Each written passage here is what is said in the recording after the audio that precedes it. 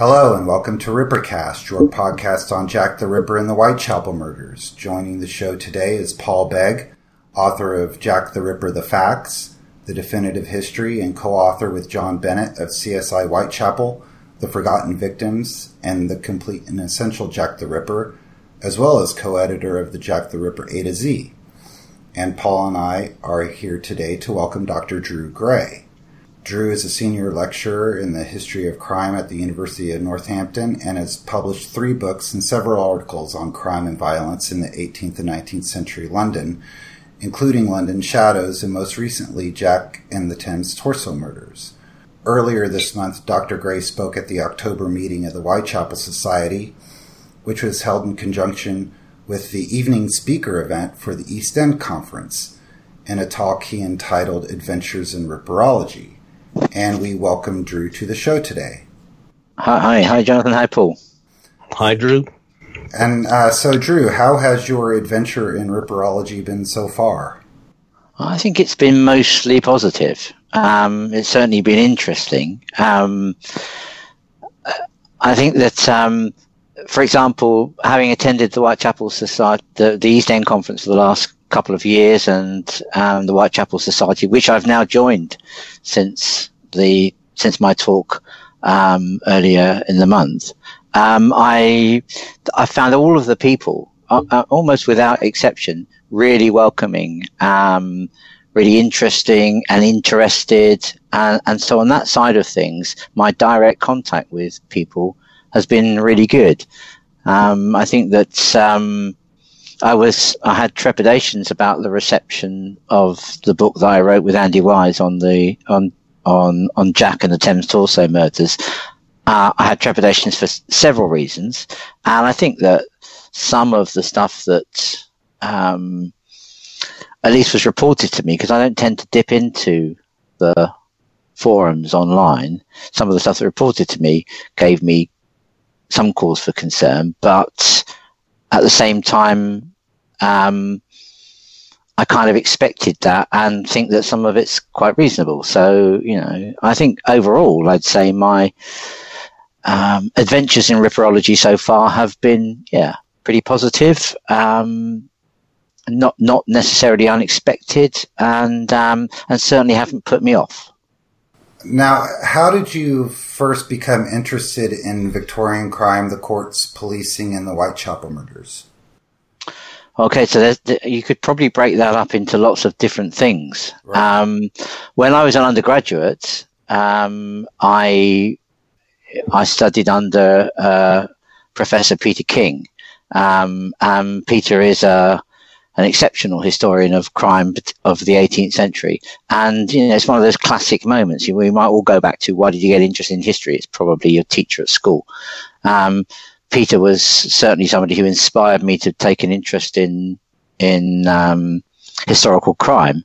And I started in the 18th century, and I continued through the 18th century, specializing in the history of magistrates. So very, very far away from murder. I was interested in petty crime, petty assault, petty theft, that kind of thing.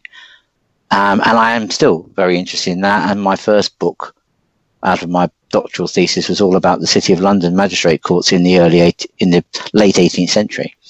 It kind of is a natural progression in my teaching to start thinking about the 19th century as well as the 18th century. Arguably in the history of crime circles, the 18th century is more studied than the 19th.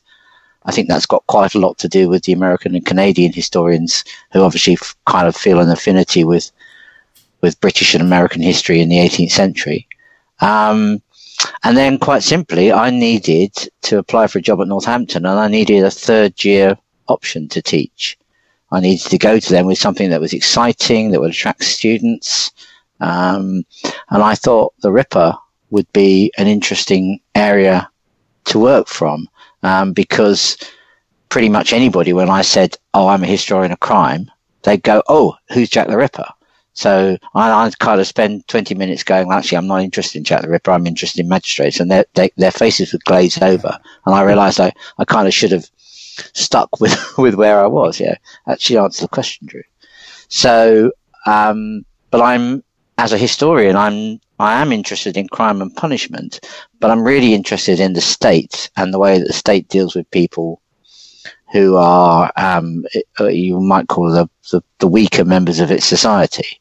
So for me, crime is a way to look at working class lives, to look at poverty, oppression, and a whole range of other things. And that's what I designed my module around, to ask a whole series of questions. So the hook is Jack the Ripper, but then it opens up into a whole range of discussions and themes around poverty, prostitution, gender, politics, immigration, all sorts of things. And I would probably also say that as a historian, as I've developed, my passion for history is also focused around the fact that it can tell us such a lot about the society that we live in at the moment. And if you look at Whitechapel in the 1880s, and I look at my current city in London, where I was born and bred, in the 21st century, I see so many parallels that I want to explore these sorts of things, and I think that's kind of where I've got to. I'm curious, real briefly, about your class that you teach. How long have you been teaching this class? Best part of a decade, Jonathan, I think. It's changed quite a lot in that time. I mean, partly because at Northampton we've changed our delivery system quite a lot. So it used to be the case that I would give a lecture on, housing conditions in 19th century London, and then the students would look at some source material, and then we'd have a discussion and they do some reading around it in a very sort of structured seminar thing. Now, I mean, with Paul's help and Charlotte Mallinson at the University of Huddersfield, we were able to try and create a slightly more dynamic student experience, which involves little outside broadcasts, little podcast lectures and discussion points, so that I don't give lectures anymore. I kind of come in and we explore things, and it kind of goes in the direction that they want in many respects, which is much more dynamic, much more interesting. Means, whilst I have a lesson plan, you never know where these are usually 3.5 hour sessions. You never really know where they're going to go, which is quite exciting. And how many students tend to take your class each? Is it taught a semester basis, or is it a full year? No, we take it's a 12-week course. It's taught in it's taught in a term semester. Yeah, so they're third year students, so it's a final year of their degree over here. And I'll probably have anything from 18 to 24, and probably at the highest point a few years ago, when we had quite large student numbers. There's a whole discussion to be had about falling student numbers in the UK, but I probably had about 40, and then I split them into two classes. So at any one time, I'm probably teaching a group of 12 to 20 students. And on average, are they coming to the Whitechapel murder case completely new, or do you ever have students who are familiar with places like Casebook or JTR forums, or have read books on the case or anything like that? Yeah, well, the reality is pretty much none of them are familiar with Casebook, but I put Casebook link up I warn them that there's a lot of sites, there's a lot of information on the internet about Jack the Ripper, and not all of it is very good, but Casebook is, so they can use Casebook as a site.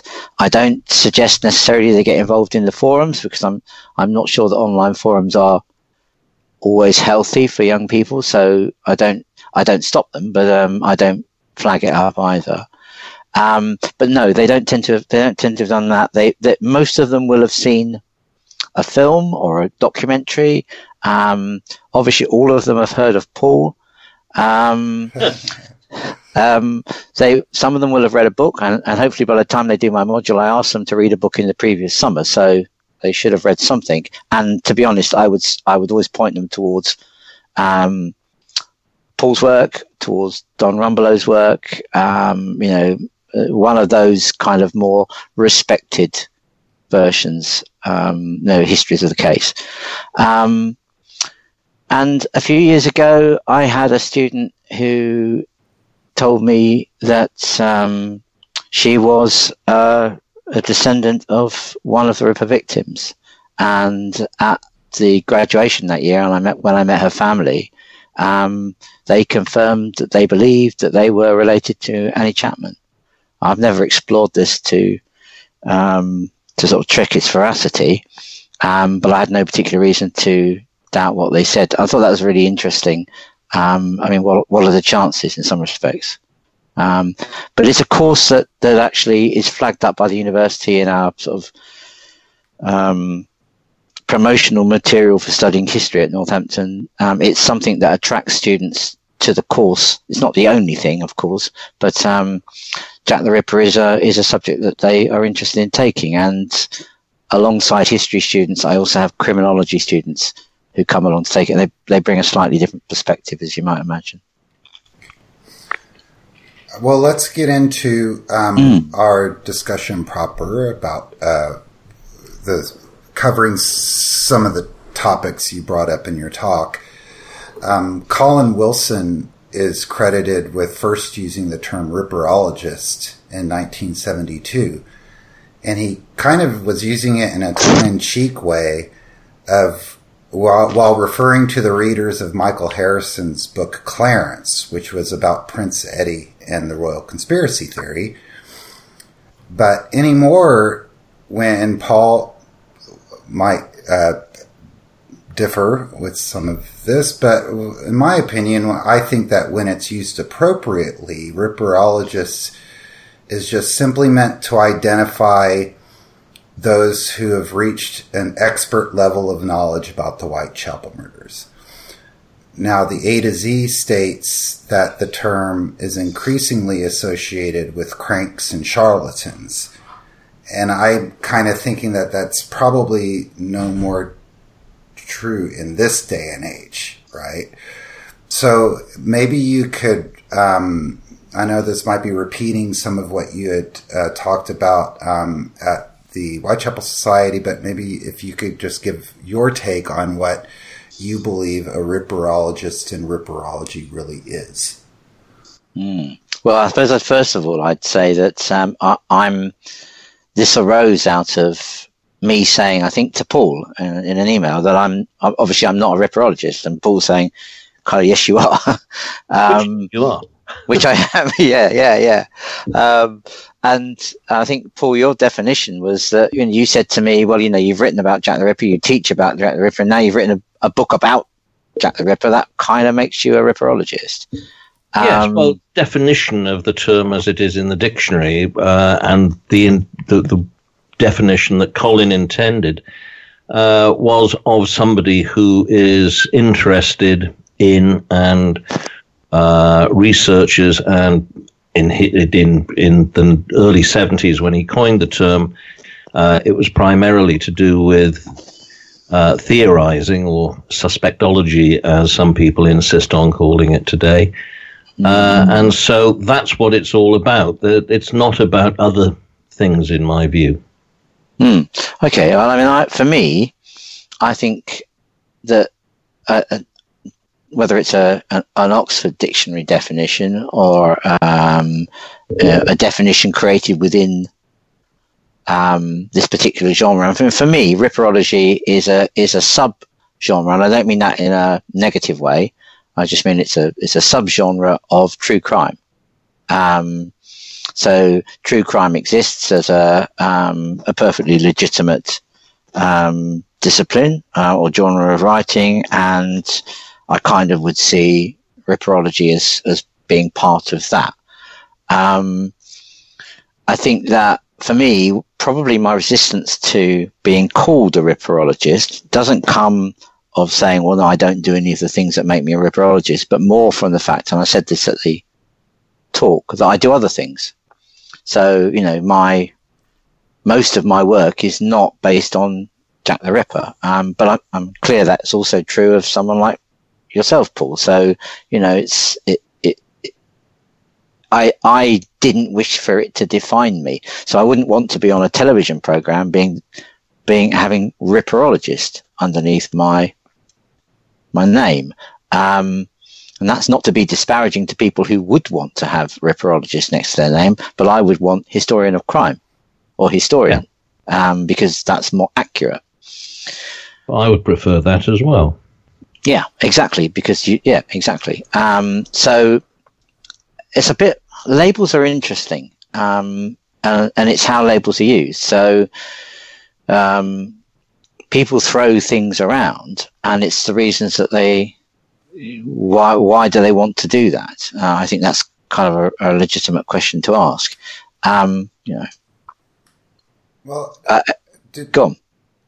Now, correct me if I'm wrong, Paul, but I believe that I heard you say that your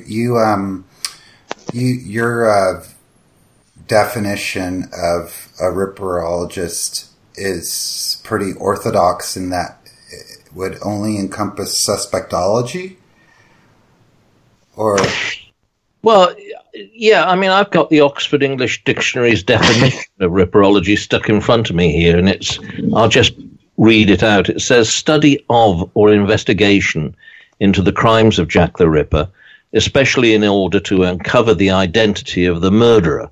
Also, the accumulation of fact and interpretation surrounding the murders. Now, when Colin defined the term, he was back in the 70s. Ripperology was basically a bit of fun mystery about the identity of the murderer. And so if you read Richard Whittington Egan's book, you'll see that he sort of runs out of steam around the mid-90s, which is when researching things other than theorizing about the suspect came to the fore. And that's what the bit added on in this definition, the study of the accumulation of fact and interpretation. That's what I sort of think of as being the history side of Jack the Ripper. The theorizing is part of that, but it's not the main purpose anymore. And I think one of the main misconceptions about ripperology, and maybe it's just because the term has evolved, but is the perception that it is narrowly focused on suspectology, the whodunit of the case, and this is evident today, to where we're perceived the victims are perceived as mere objects or specimens, Yeah. They're just corpses that ripperologists pick over, looking for clues to the whodunit. Well, of course, the thing that you have to remember with that is that any murder, the victims are of, not really prime importance, because the object of any crime investigation is to uncover the murderer and to bring them to justice. The victim is important for any clues that they can provide to who the criminal was, but once that has happened, then the victims are not of primary interest. It's following up the clues that are provided by the victims, by the crime scene, by investigation, and so on. So even in real life, unfortunately, the victim is very often little more than an object. And even in television programs, which may or may not reflect the reality, you see the detectives going into the mortuary where the body's laying out on the slab, and they're discussing it as if it were not a person. They're interested in what the corpse provides as by way of evidence. And in terms of a serial killer, usually the victim and their killer have only just met. So the amount that the amount of clues that are provided by the victim are extremely small. So it's a bit unfair in a way when you are interested in the perpetrator of the crime to say, well, you're not paying proper attention to the victims. I think all of all of that I think is absolutely fair. I think that the difficulty that ripperology has is that wherever you take your definitions from, that's not necessarily the perception that's seen by people who are outside of that field of interest. And presentation, unfortunately, in the modern world is most of it. The presentation of things is in many respects far more important, wrongly in my opinion, than the reality of things. So I'm sure that's true, and it applies to I imagine train spotters. Quite, yeah. It applies to, but I think that's part of the difficulty. So most of my where I've got involved in discussions around this, I'm often at pains to say that it's a legitimate thing, ripperology, however you want to define it. Of course, there will be people within it who are acting in ways which we might not seem to be legitimate, but you'll find them in every single walk of life. So that's not, it's not unusual that something that interests so many people and has interested so many people for so long is going to attract elements which you probably wouldn't want to be associated with, or some of us might not want to be associated with, or who take things in directions that we do not like. That doesn't undermine the basis of the interest in the case in the first place. But I think that ripperology becomes a term which can mean something that perhaps it isn't. Right. Going back to the second part of the Oxford English Dictionary definition, and while anyone who spends any time discussing the case, quote unquote, they'll quickly discover that it involves a deep dive into Victorian British politics, policing, social conditions, commercial and residential geography of the East End, and genealogy for sure. Not only with the residents of the East End in the 19th century, but people as far as afield as Ireland, Wales, Russia, the U.S. And maybe that's, I'm saying that because that's the type of people and elements, those are the types of researchers and the elements of the case that I tend to gravitate towards.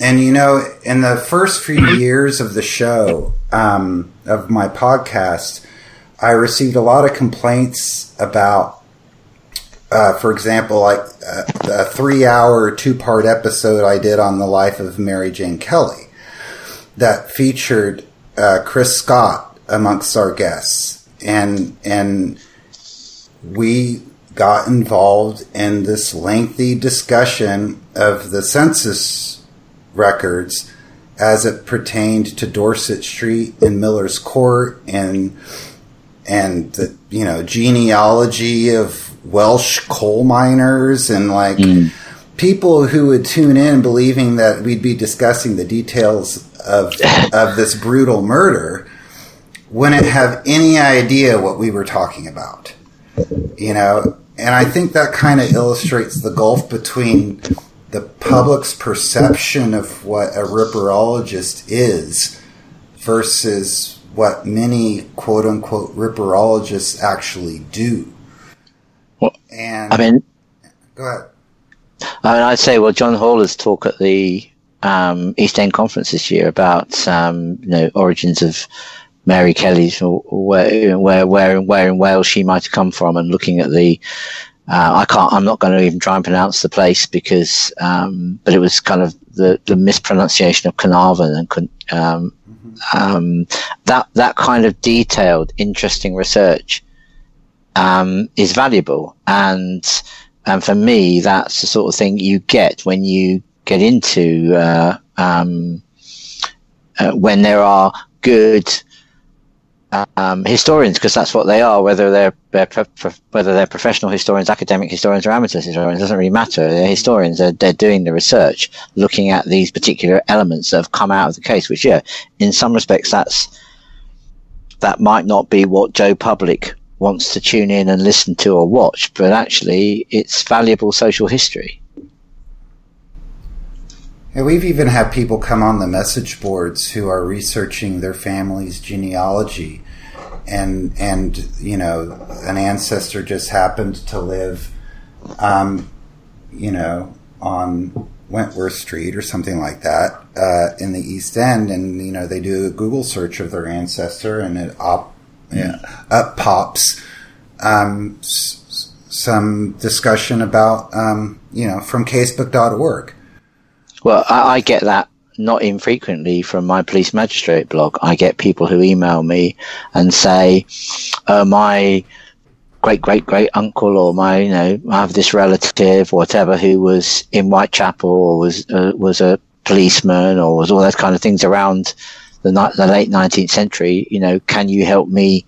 I mean, a lot of it is things I can't help with, except to direct them towards sorts of information that they might find useful, because the genealogy thing is a much bigger thing than it used to be, because we've got such a lot of internet resources that help people search. I mean, I've traced my family tree in various different directions right back to the 1600s now.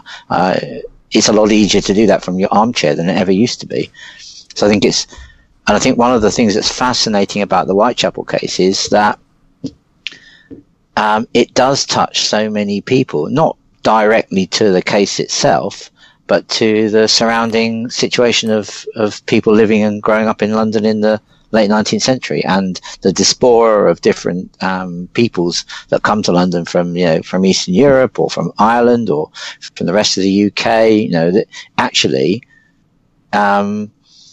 it's a way into social. I mean, for me, I would argue you can do that social history in lots of periods of British and other countries' histories, but perhaps it's easier to do in the second half of the 19th century and into the 20th century, because we have much better record keeping, particularly for something like crime. You don't get those records in the 18th century in the same richness as you get them in the 19th century. One of the things that got me interested at a very early stage in Ripperology was reading again about the Mary Kelly case, with the lady who said that she'd seen and spoken to Kelly shortly, or when Kelly was already dead, actually, but in all probability, but she obviously got the wrong day. Anyway, that's by the way. She said that she was on her way to the milk shop to get some milk for her husband's breakfast. Now, we have milk rarely these days, I suppose, delivered in bottles to your doorstep or bought in a plastic bottle from the supermarket. And I, in my naivety at the time, wondered what a milk shop actually was. It was obvious that it was a shop that sold milk, but that led into all sorts of things about the freshness of milk and, in fact, how you got fresh milk in London. Yeah. And the fact was that people kept cows in cellars and other places of terrible conditions in order to get fresh milk for London residents, because there was no process at that stage to preserve it.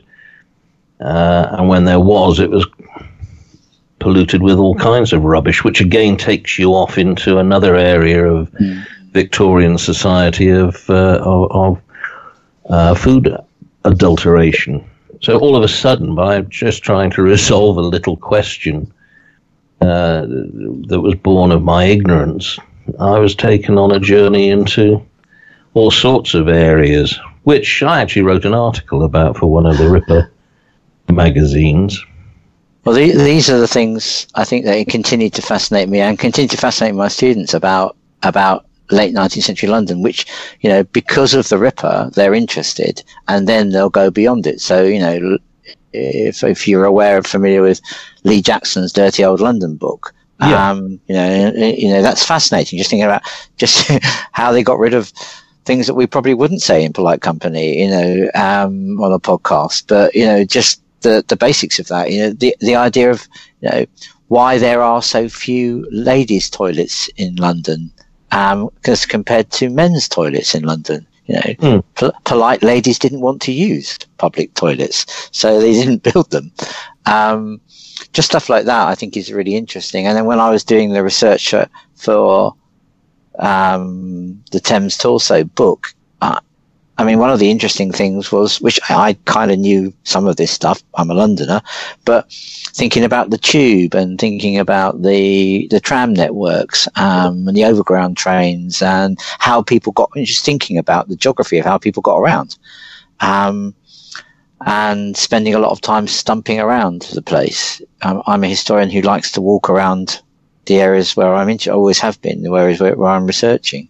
And I think those sort of things, again, you kind of try to put yourselves in, try to walk in the shoes of people in the past and understand what their lives meant. So for giving one example of overcrowding, I realized after a while that I was trying to tell my students about overcrowded conditions in the East End, but they have no real concept of that. It's very difficult. You can use someone like Jack London. You can Margaret Harkness's books. You can use the sources, but physicality is quite difficult to understand. So I got them to all shove up into one section of a classroom. So I put sort of like a dozen of them in a space that would be equivalent to the sort of space that a family might be occupying in an East End basement or wherever. And I tried to say, well, come on, guys, imagine being in here sort of 24/7 and pissing in the corner, excuse my French, and eating here and potentially working here and all that kind of stuff. And that's quite powerful when people can have some kind of physical connection to history. At the flip side of that, of how ripperology can lead into all these various different types of study, is that, as Paul and I have discussed before, anyone can come to ripperology from a whole different variety of ways, not just true crime, and you don't need a degree.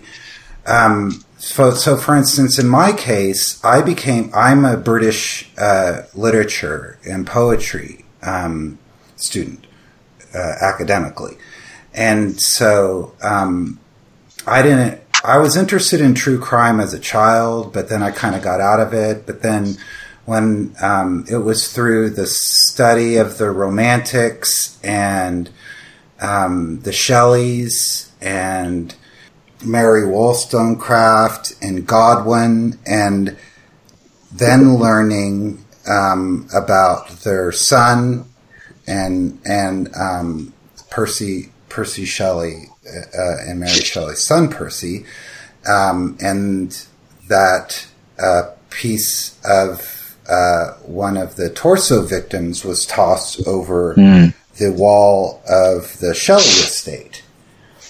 That and then also, and with that also being the working class politics that was prevalent, the leftist activism of Percy Shelley and Mary Shelley and her parents, and all that stuff. It kind of all leads to the East End. But then another person could come to the Ripper case because they saw From Hell, right? Or so there's this melting pot of individuals that make up ripperology. That is something that, and when you get into talking about academics, there is this, and Paul can address this probably more eloquently than I can, but there is this, there are two different worlds operating here.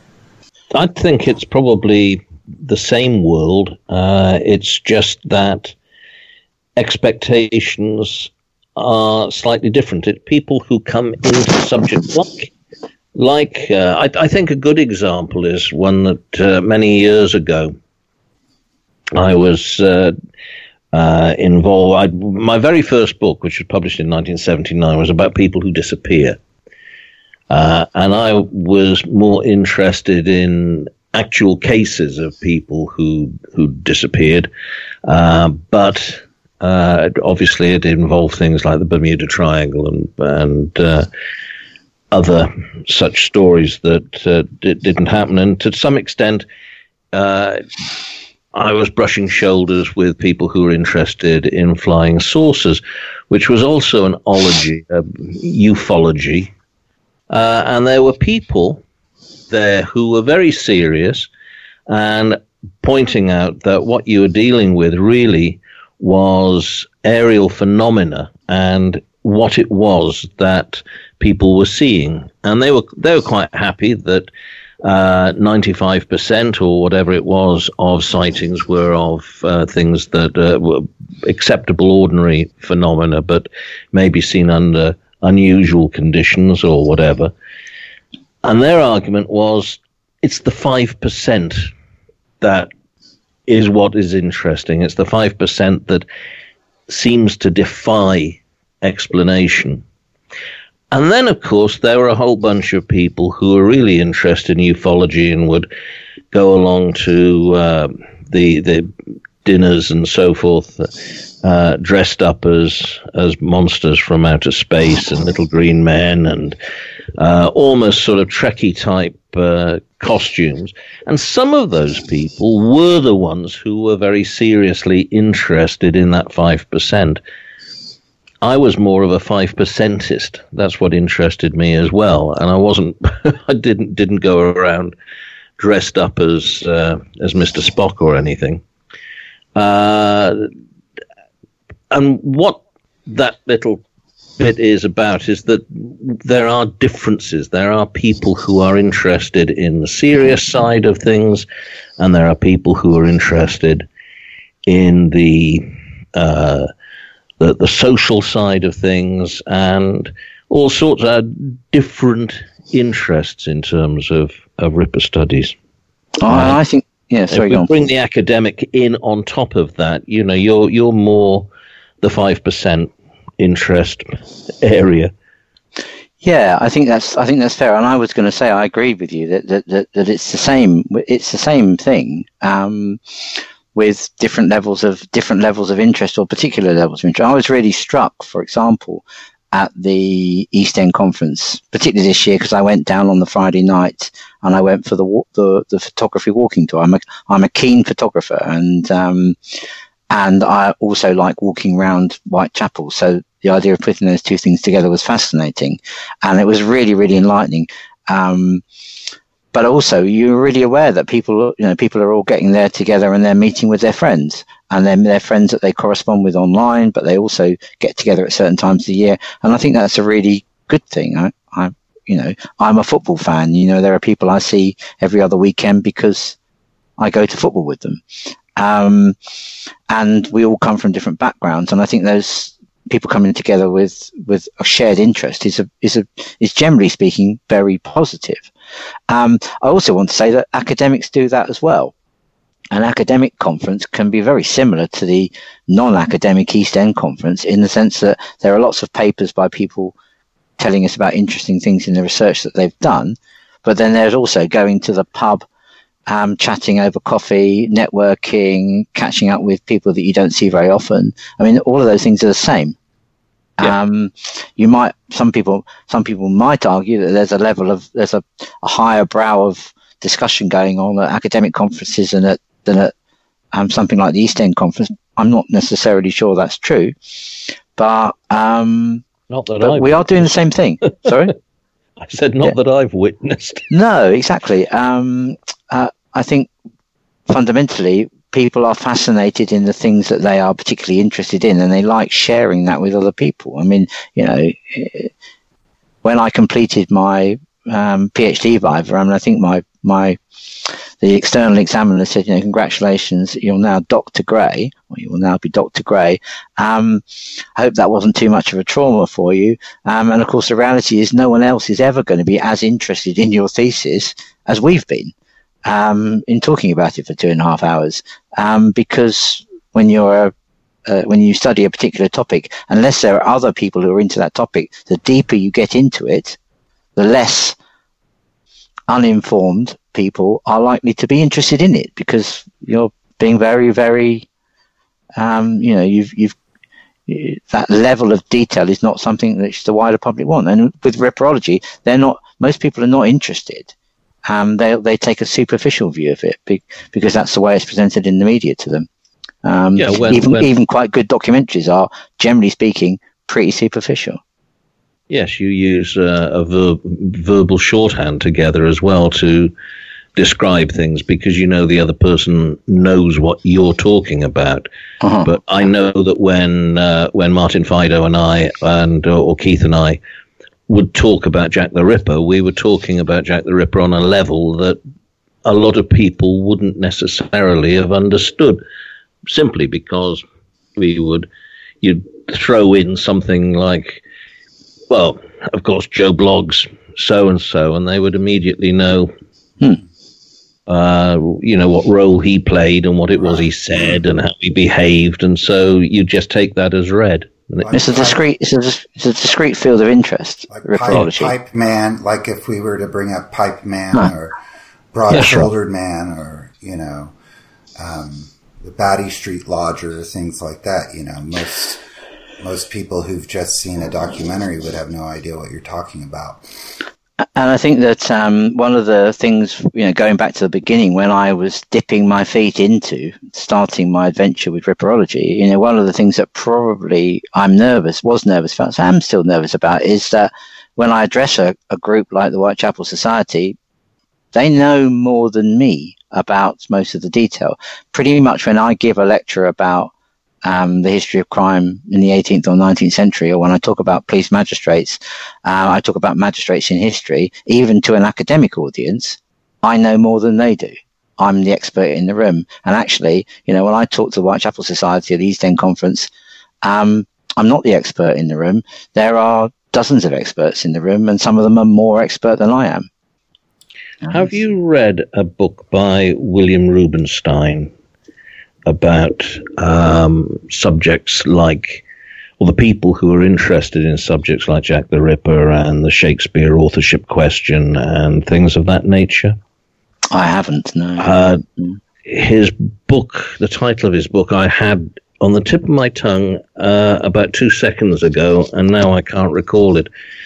But he was a professor at Aberystwyth University, and he looked at this, and he attended and was also a member of the Whitechapel Society, and he said basically exactly the same as you, and that most of the people that he encountered, the depth of their knowledge on their particular subject area was profound, and he said he wished that his students were as knowledgeable about his subject as the ripperologists were, and he has an interesting take, because he explains at the beginning of the book that the things that would interest professional historians, which he lists, are radically different from things that interest what we don't like calling amateur historians, but there's a sort of narrow, more refined areas of interest, and he listed a number of things that are just at random from some of the academic journals that he had at that time, and it was sort of the monetary situation of imports into London docks via Rotterdam between 1863 and 1873, or Now I've got a stack of journals on the shelves behind me, and I'm sure if I dug some of those out, I would be able to find you some very obscure things that people have studied, and of course people study those for PhDs, and increasingly, if you want to do a PhD these days, you want to do something which hasn't been done. You're going to be getting into the areas of things which are really topics which are quite small and very, very specific, and that's inevitable. The more knowledge we have about things, the less there is to find out. I mean, there'll always be new things to find out, and And I'm always saying to students, sometimes you can look at the same question, but from a different angle. And sometimes that angle is because a new source has become available. Something like the Digital Panopticon, which you may or may not have encountered, is a fascinating tool to trace criminal lives, for example. Yeah. I now use that in my teaching, and I'm getting students to do undergraduate and postgraduate research using that as a tool, because they ask different questions. They ask the same question differently and completely new questions. When I started doing my PhD, the Old Bailey wasn't available online as a fully searchable tool. Now I can have statistics. My next book, which I hope will come out in May next year on 18th century murders, I can produce a table of murders in London in the 1780s in seconds, which I wouldn't have been able to do before. It would have taken me weeks and weeks sitting in an archive plowing through that information.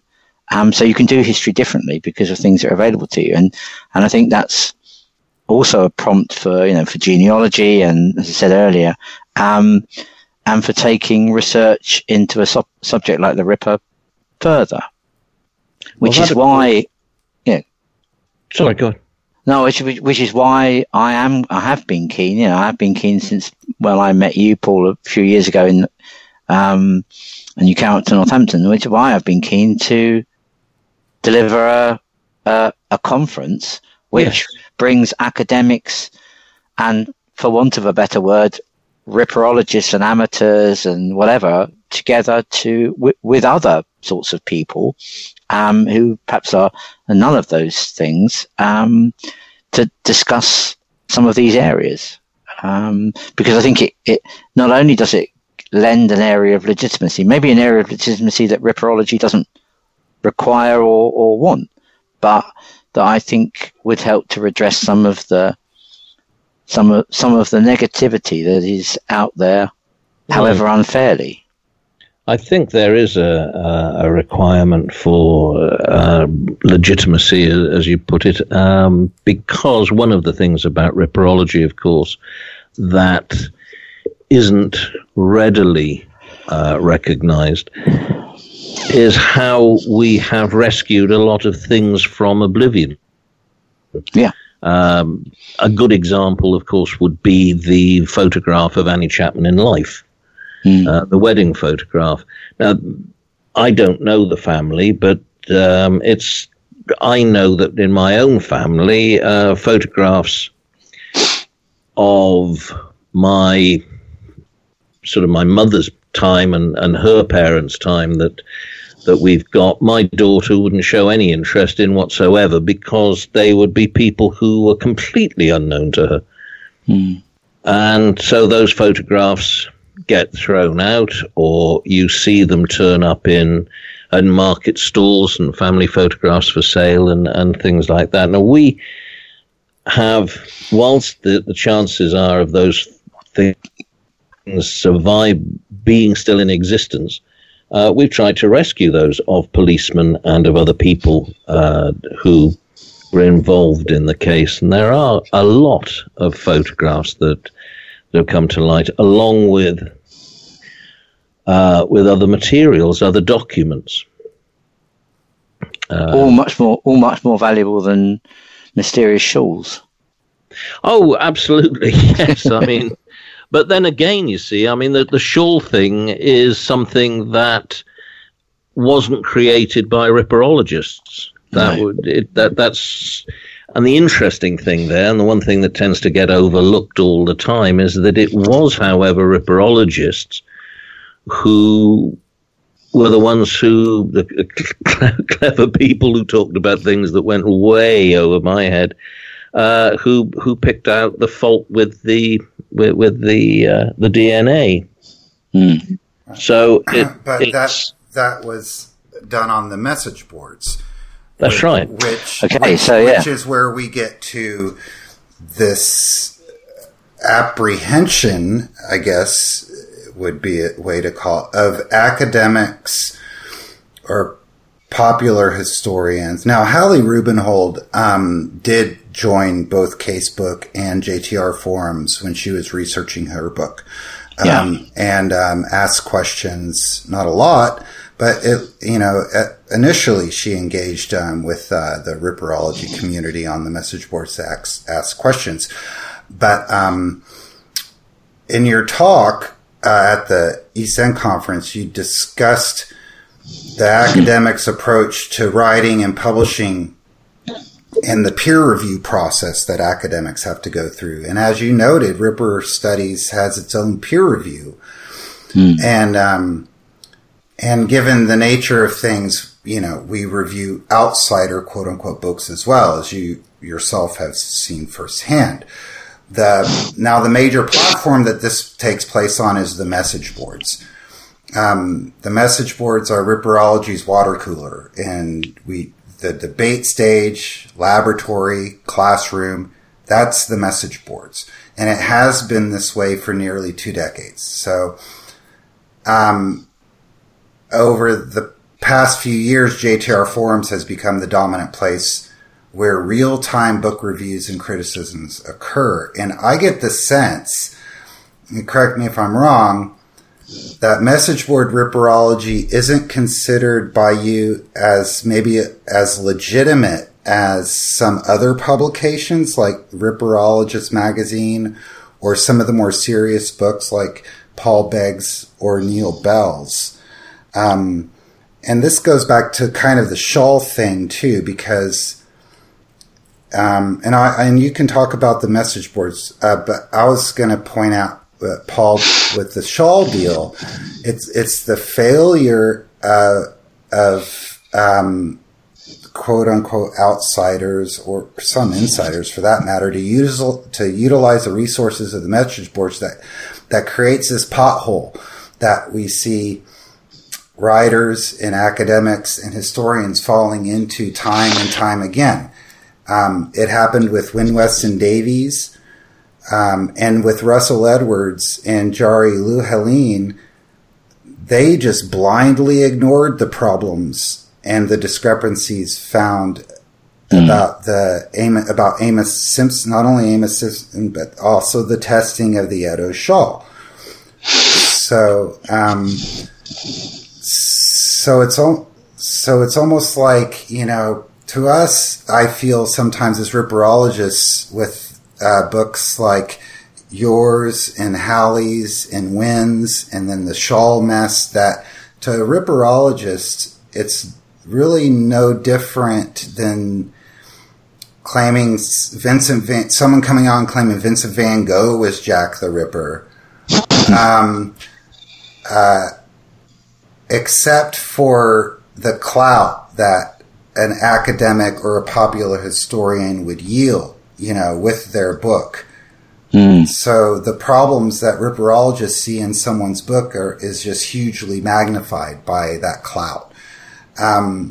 So I really do think that the failure with historians and academics to engage with the researchers on the message boards is a big problem. And if we don't overcome that, then it's going to remain a big problem. Well, okay, so there's quite a lot in that, Jonathan. Yeah, I ranted. Let's see if I can unpack some of that stuff. Which, peer review. Yes, I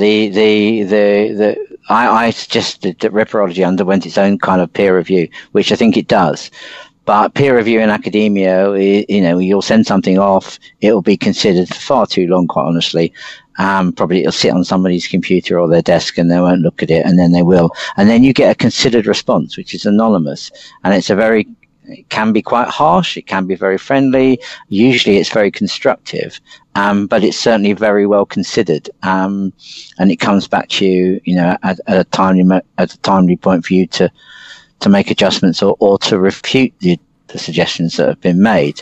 It's not instant in the way that the message boards, from the little that I've looked at them, can be.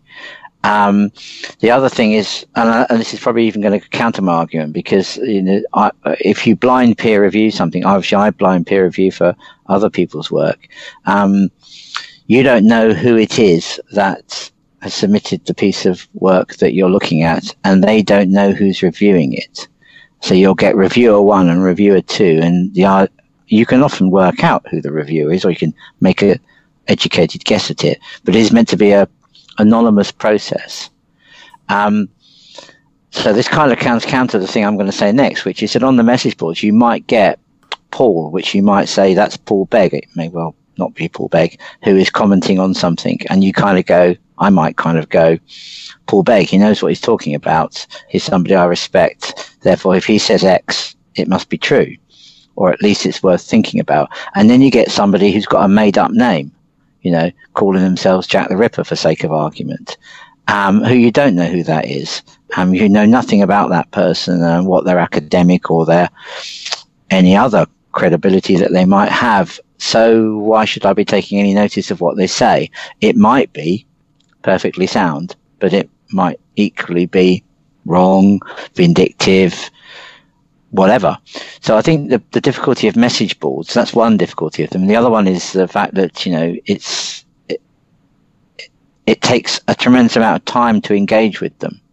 So, I don't have a lot of time in my day to engage with anything other than the day job and doing my research and having a social life and all those kinds of things.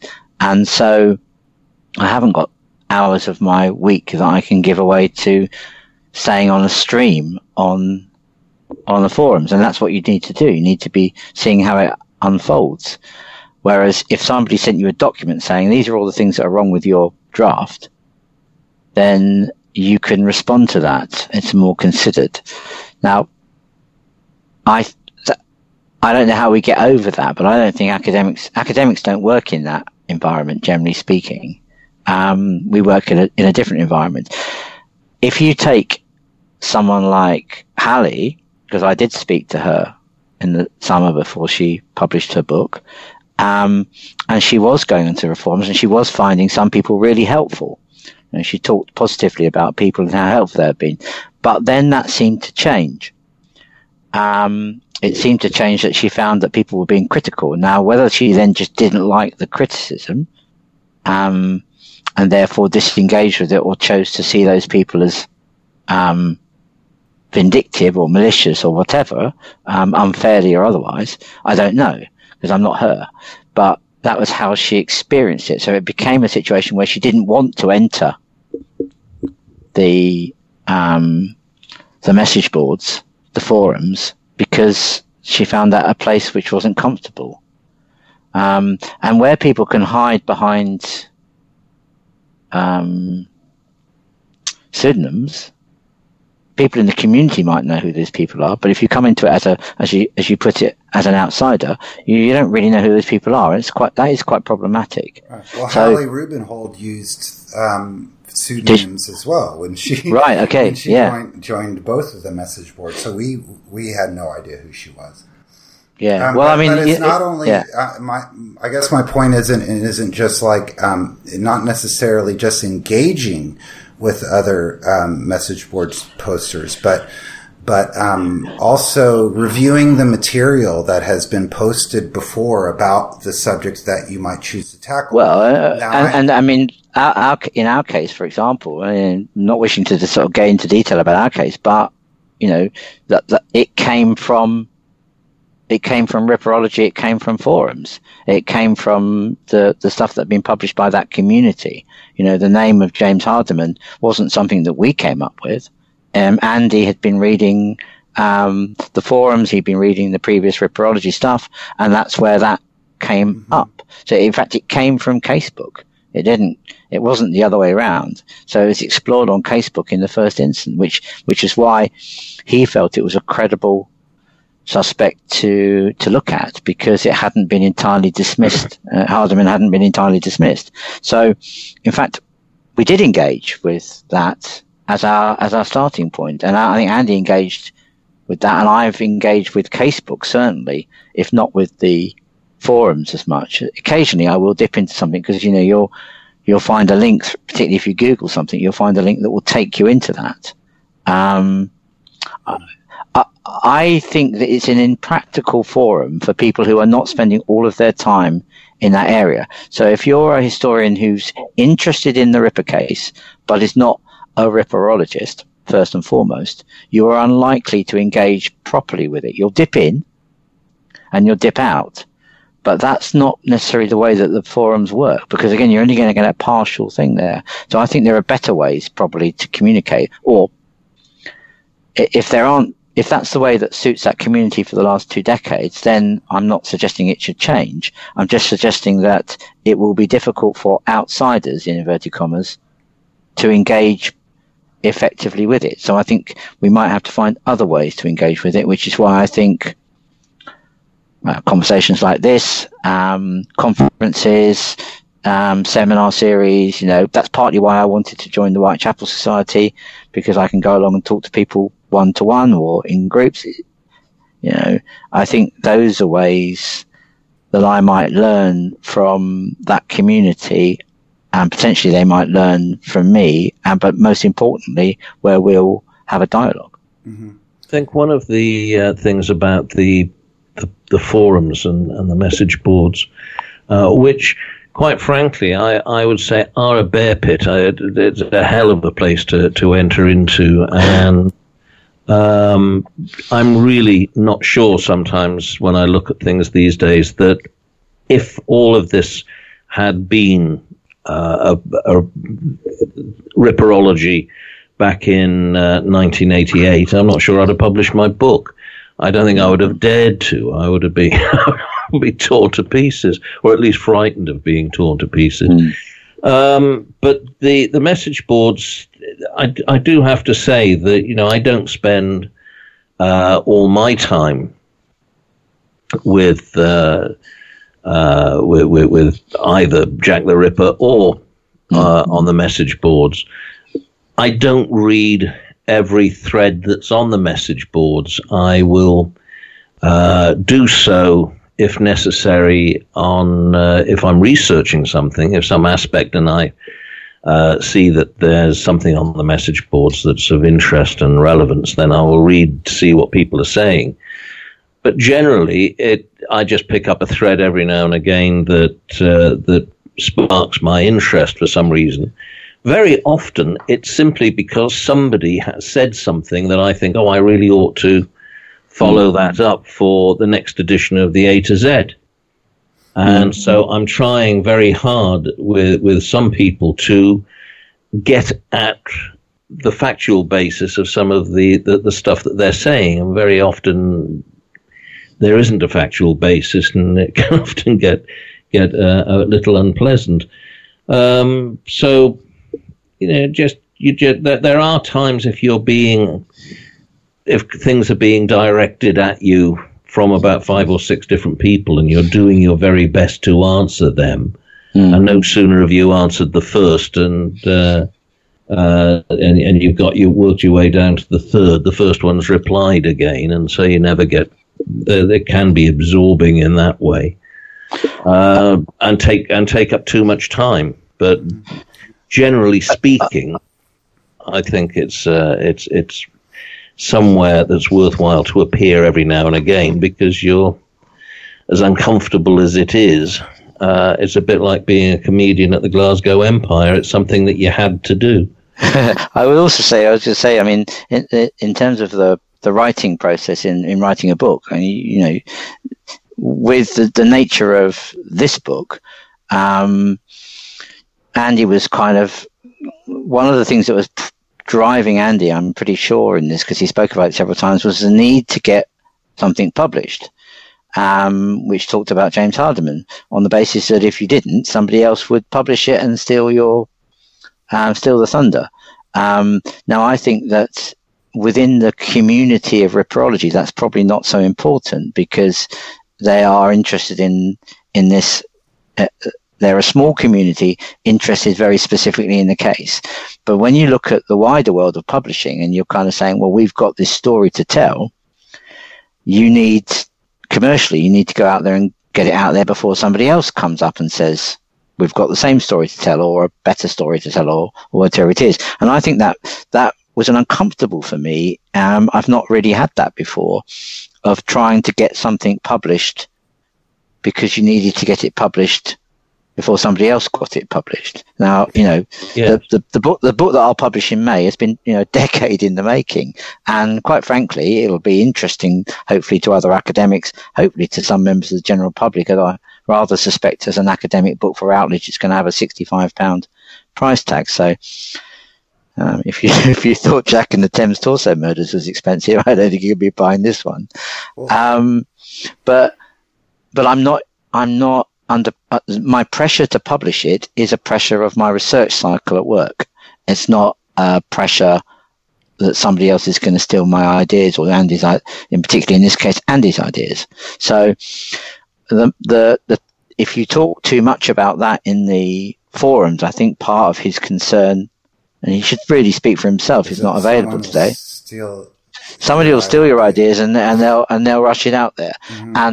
But from a research perspective, you know, when my Trials book came out, it was critiqued by Deborah Arif and others, and errors were pointed out. Now, maybe those, I know that Andy, you're saying, did the majority of the research on Hardiman and on the Torso Murders, I would assume, for the book.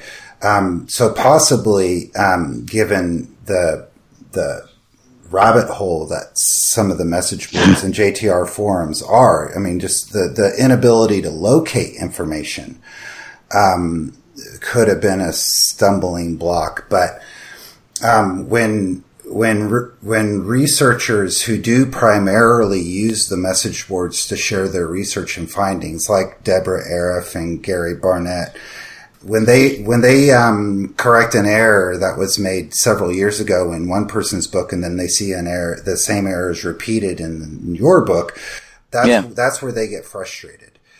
No, I understand. I mean, I totally understand that, Jonathan. And so, and then they extrapolate from that, and I do too. That it's the failure of the researcher, not I mean, on your guys' side, to even private, if you know, it wouldn't take too long to go onto the message boards and see that someone like Deborah Arif is probably the world's foremost expert on the Torso Murders.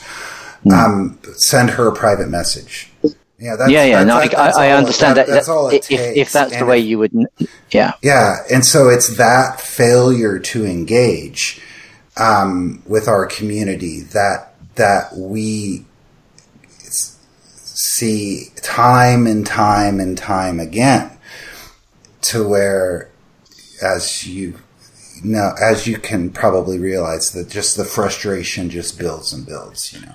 Well, and it works the other way, not necessarily with the ripperology community, but, you know, when I see a television program, you know, a drama, or I see people writing in the newspapers, or people doing, you know, popular history stories, and where there are stuff that's so terribly inaccurate about transportation to Australia in the early 19th century, or about the role of the magistrate and stuff like that. And I kind of, you know, you end up screaming at things and thinking, why didn't they ask me? You know, why didn't they ask me? Or why didn't they ask one of my colleagues in the field?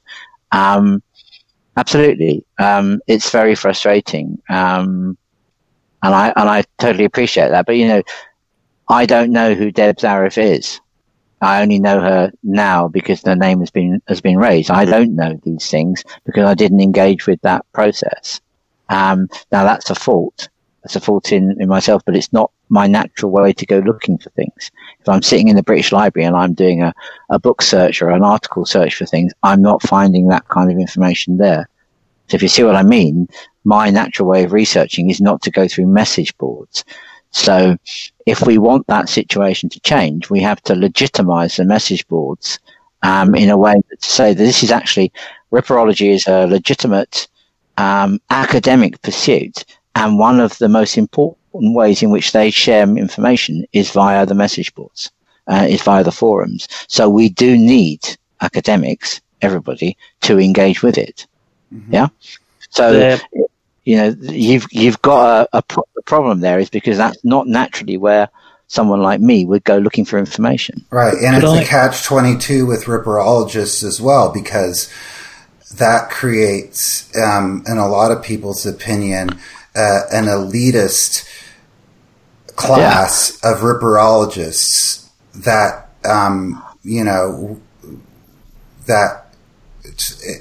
and to where putting someone who's a suspectologist, for instance, on a lower level than it's creating a class system within. Yeah, well, I mean, also you get comments. One of the comments I did see on the forums, or on I don't know which forums. So why do we need? Who needs academics? Why do we need academics? And that to me will set off a whole reaction in me, which is the current issue in the UK, certainly, of why do we need experts? Michael Gove said, why do we need experts? We don't need experts on climate change, on European affairs, on anything else. We don't need experts because we can work this out for ourselves. And I think that I studied most people who are working academic historians will have probably spent 8 to 10 years of studying to get to the point by which they call themselves a doctor. Don't ask me to fix your broken leg, but I mean, that doesn't make me perfect, and it doesn't make me an expert in everything, but it gives me a level of expertise. And the reality is, many of the people who've spent the last 10, 15, 20 years on the forums are also experts, even if they don't have a badge that says they are. But some of the people on there won't be experts.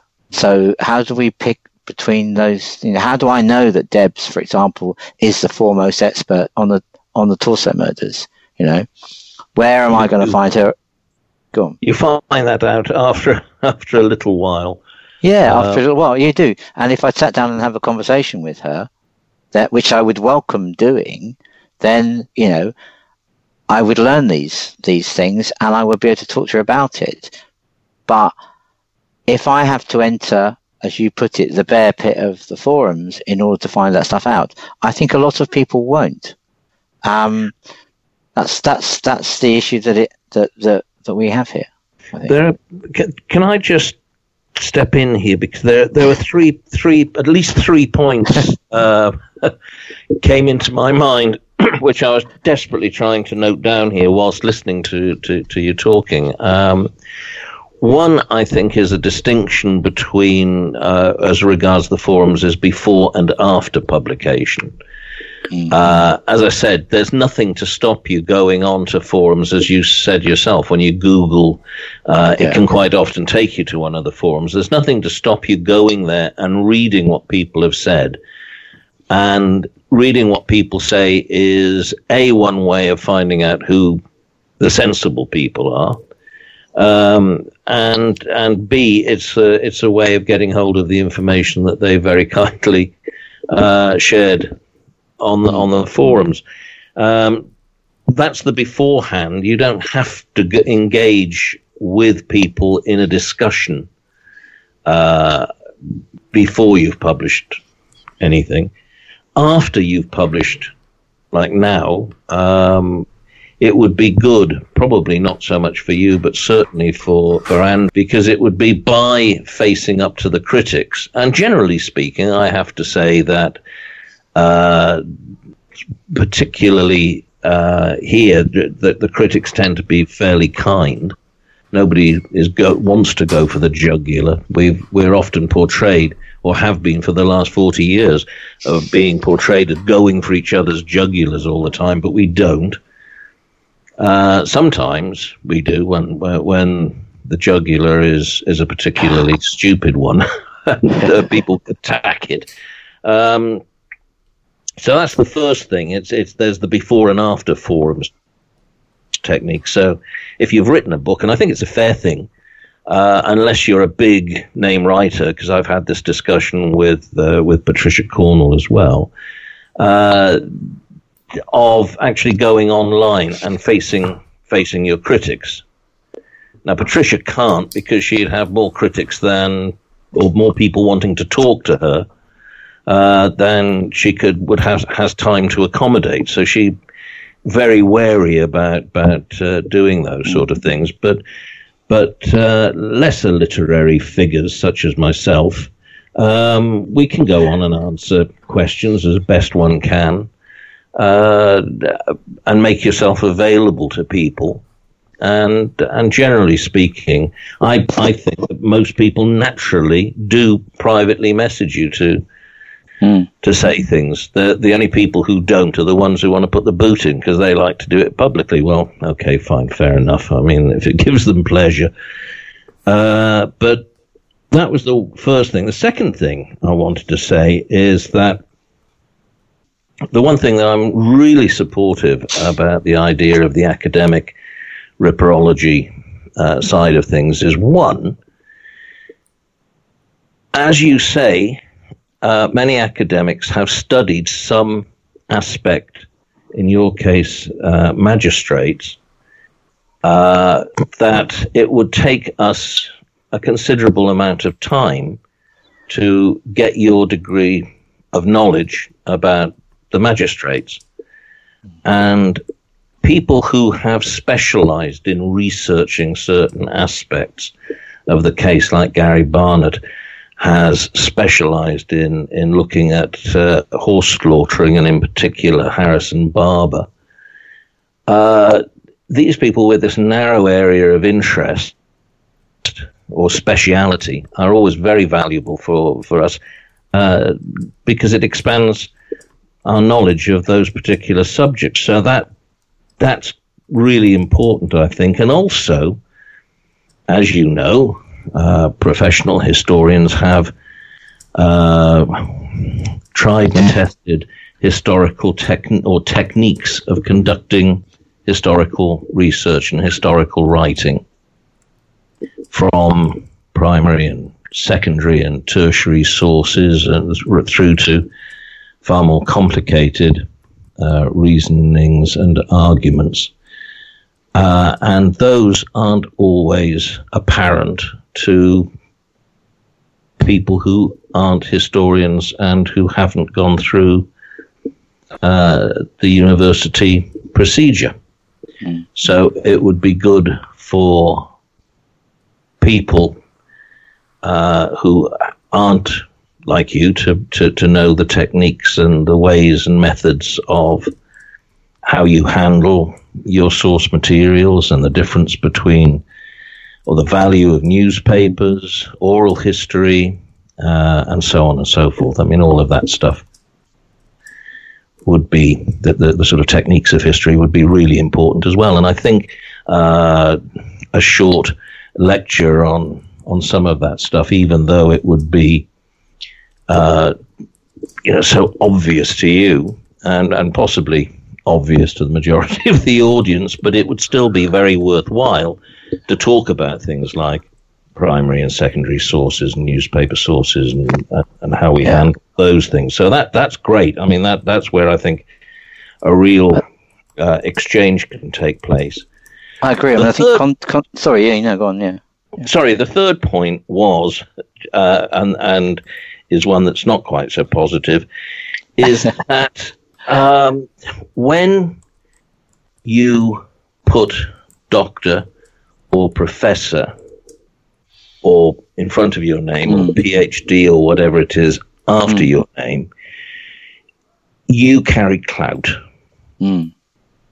People will believe you. I've just literally got a book, I must admit, out of a charity shop about the Ark of the Covenant. It's a history of the Ark of the Covenant.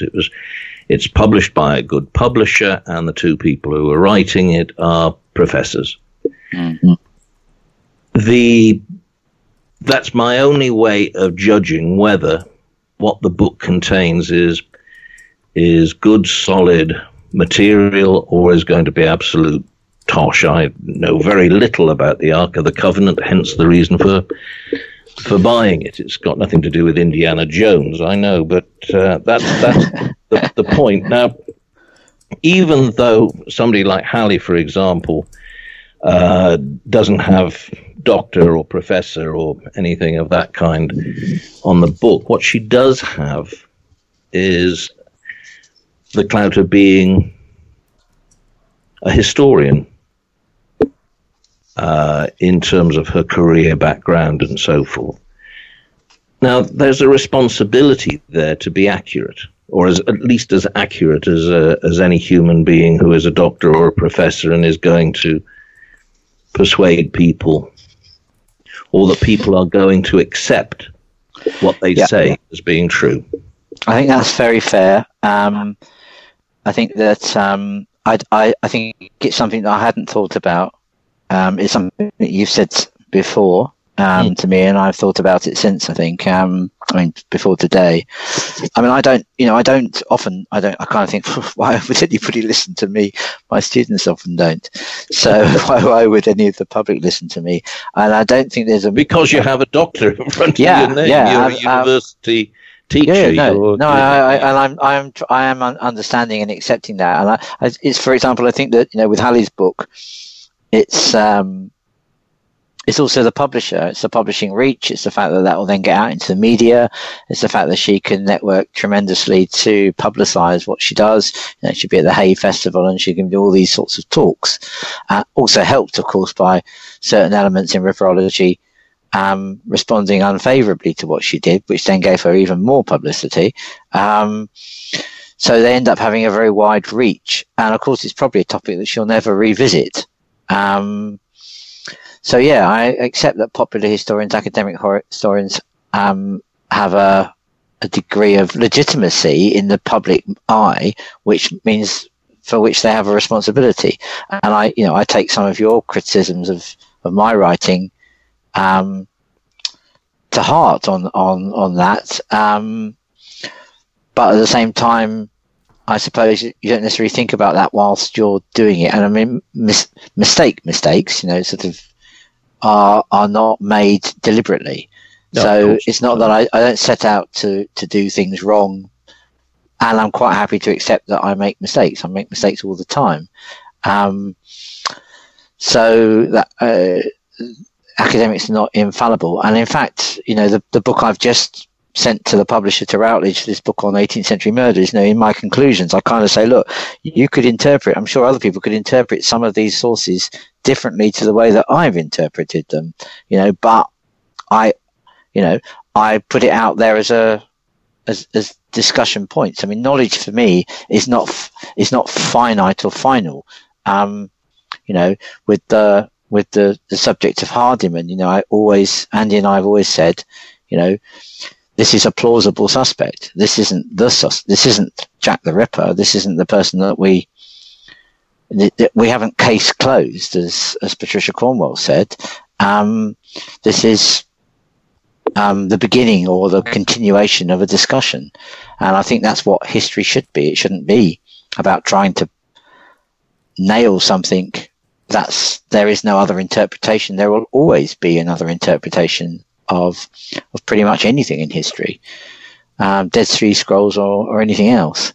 And academia is a pursuit of knowledge in that respect. So we're all kind of trying to drive to the same, to enlighten ourselves as we move along. And I think one of the things that I think that academic history can also do in that conversation, or even professional non-academic history, is to look at context. I think context is really important, which is why there's such a lot of it in both London Shadows and in Jack and the Thames Torso murders.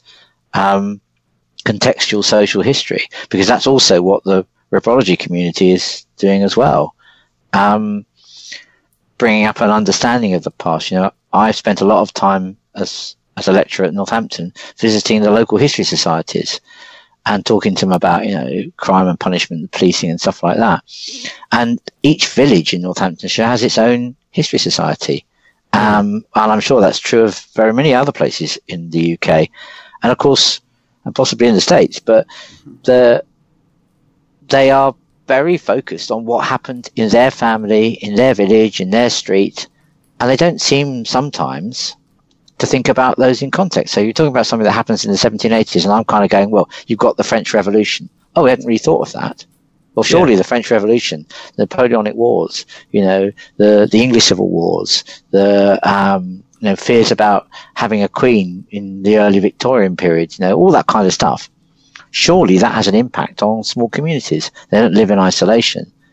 So I think context in history is vital to understanding that we are interconnected, which goes back to my reasons for doing history in the first place, which is to demonstrate that, there is much more that we have in common than separates us, which would probably also be my argument about ripperology. We have very much more in common with each other than we have indifference to each other. So we should all be in the same room supporting each other in what we all find mutually interesting, rather than necessarily seeking ways to draw differences between us.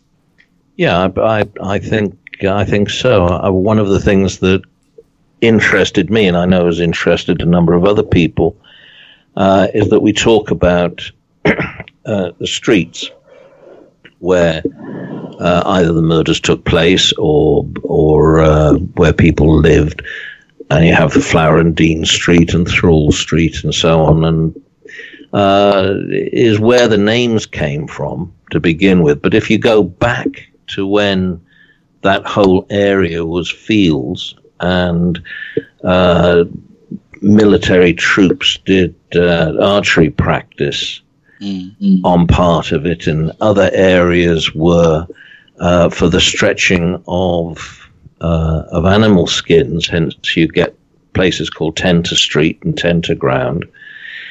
You go back into the history, you can actually find out who built those houses that were crumbling wrecks, and even the history going back to the Priory and how Spitalfields got its name as being the fields that surrounded the hospital. I mean, it's all pretty obvious stuff when you know, but all of that is equally as interesting once you've got beyond who was Jack the Ripper. Once you perhaps understand that the mystery will never be solved.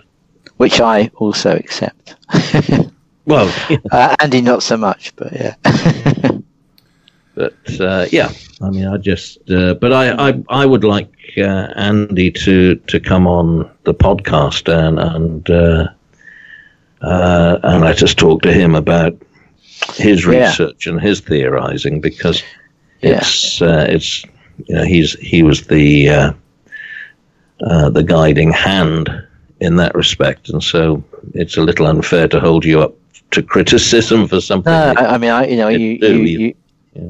For me, it was really interesting to do it, because intellectually it's interesting to look at how you might approach something like this. And I think that, there are lots of reasons for doing it. And I don't regret doing it. There are things I would have done differently. Obviously, sending you a full draft, Paul, would have been different there. But I think that you should be learning from every experience in life. And my adventures in ripperology have taught me quite a lot. But what they haven't done is made me think, I'm not going anywhere near that lot again. What they've actually done is say, I want to be more closely linked to this lot, to that lot, to your lot, to ripperology, so that we can explore some of these things together. I think that's that's what I'm hoping will come out of this. I think ripperologists are an amazingly diverse group of people with a wide range of interest. Well, I think we're about at the end. I want to thank you to Dr. Drew Gray. We really appreciate you taking the time to discuss some of these issues in ripperology and academia, and the possibility of the two of them learning how to play well together. And again, his and Andrew Wise's book is called Jack and the Thames Torso Murders, A New Ripper. And again, Drew, thank you for coming on the show.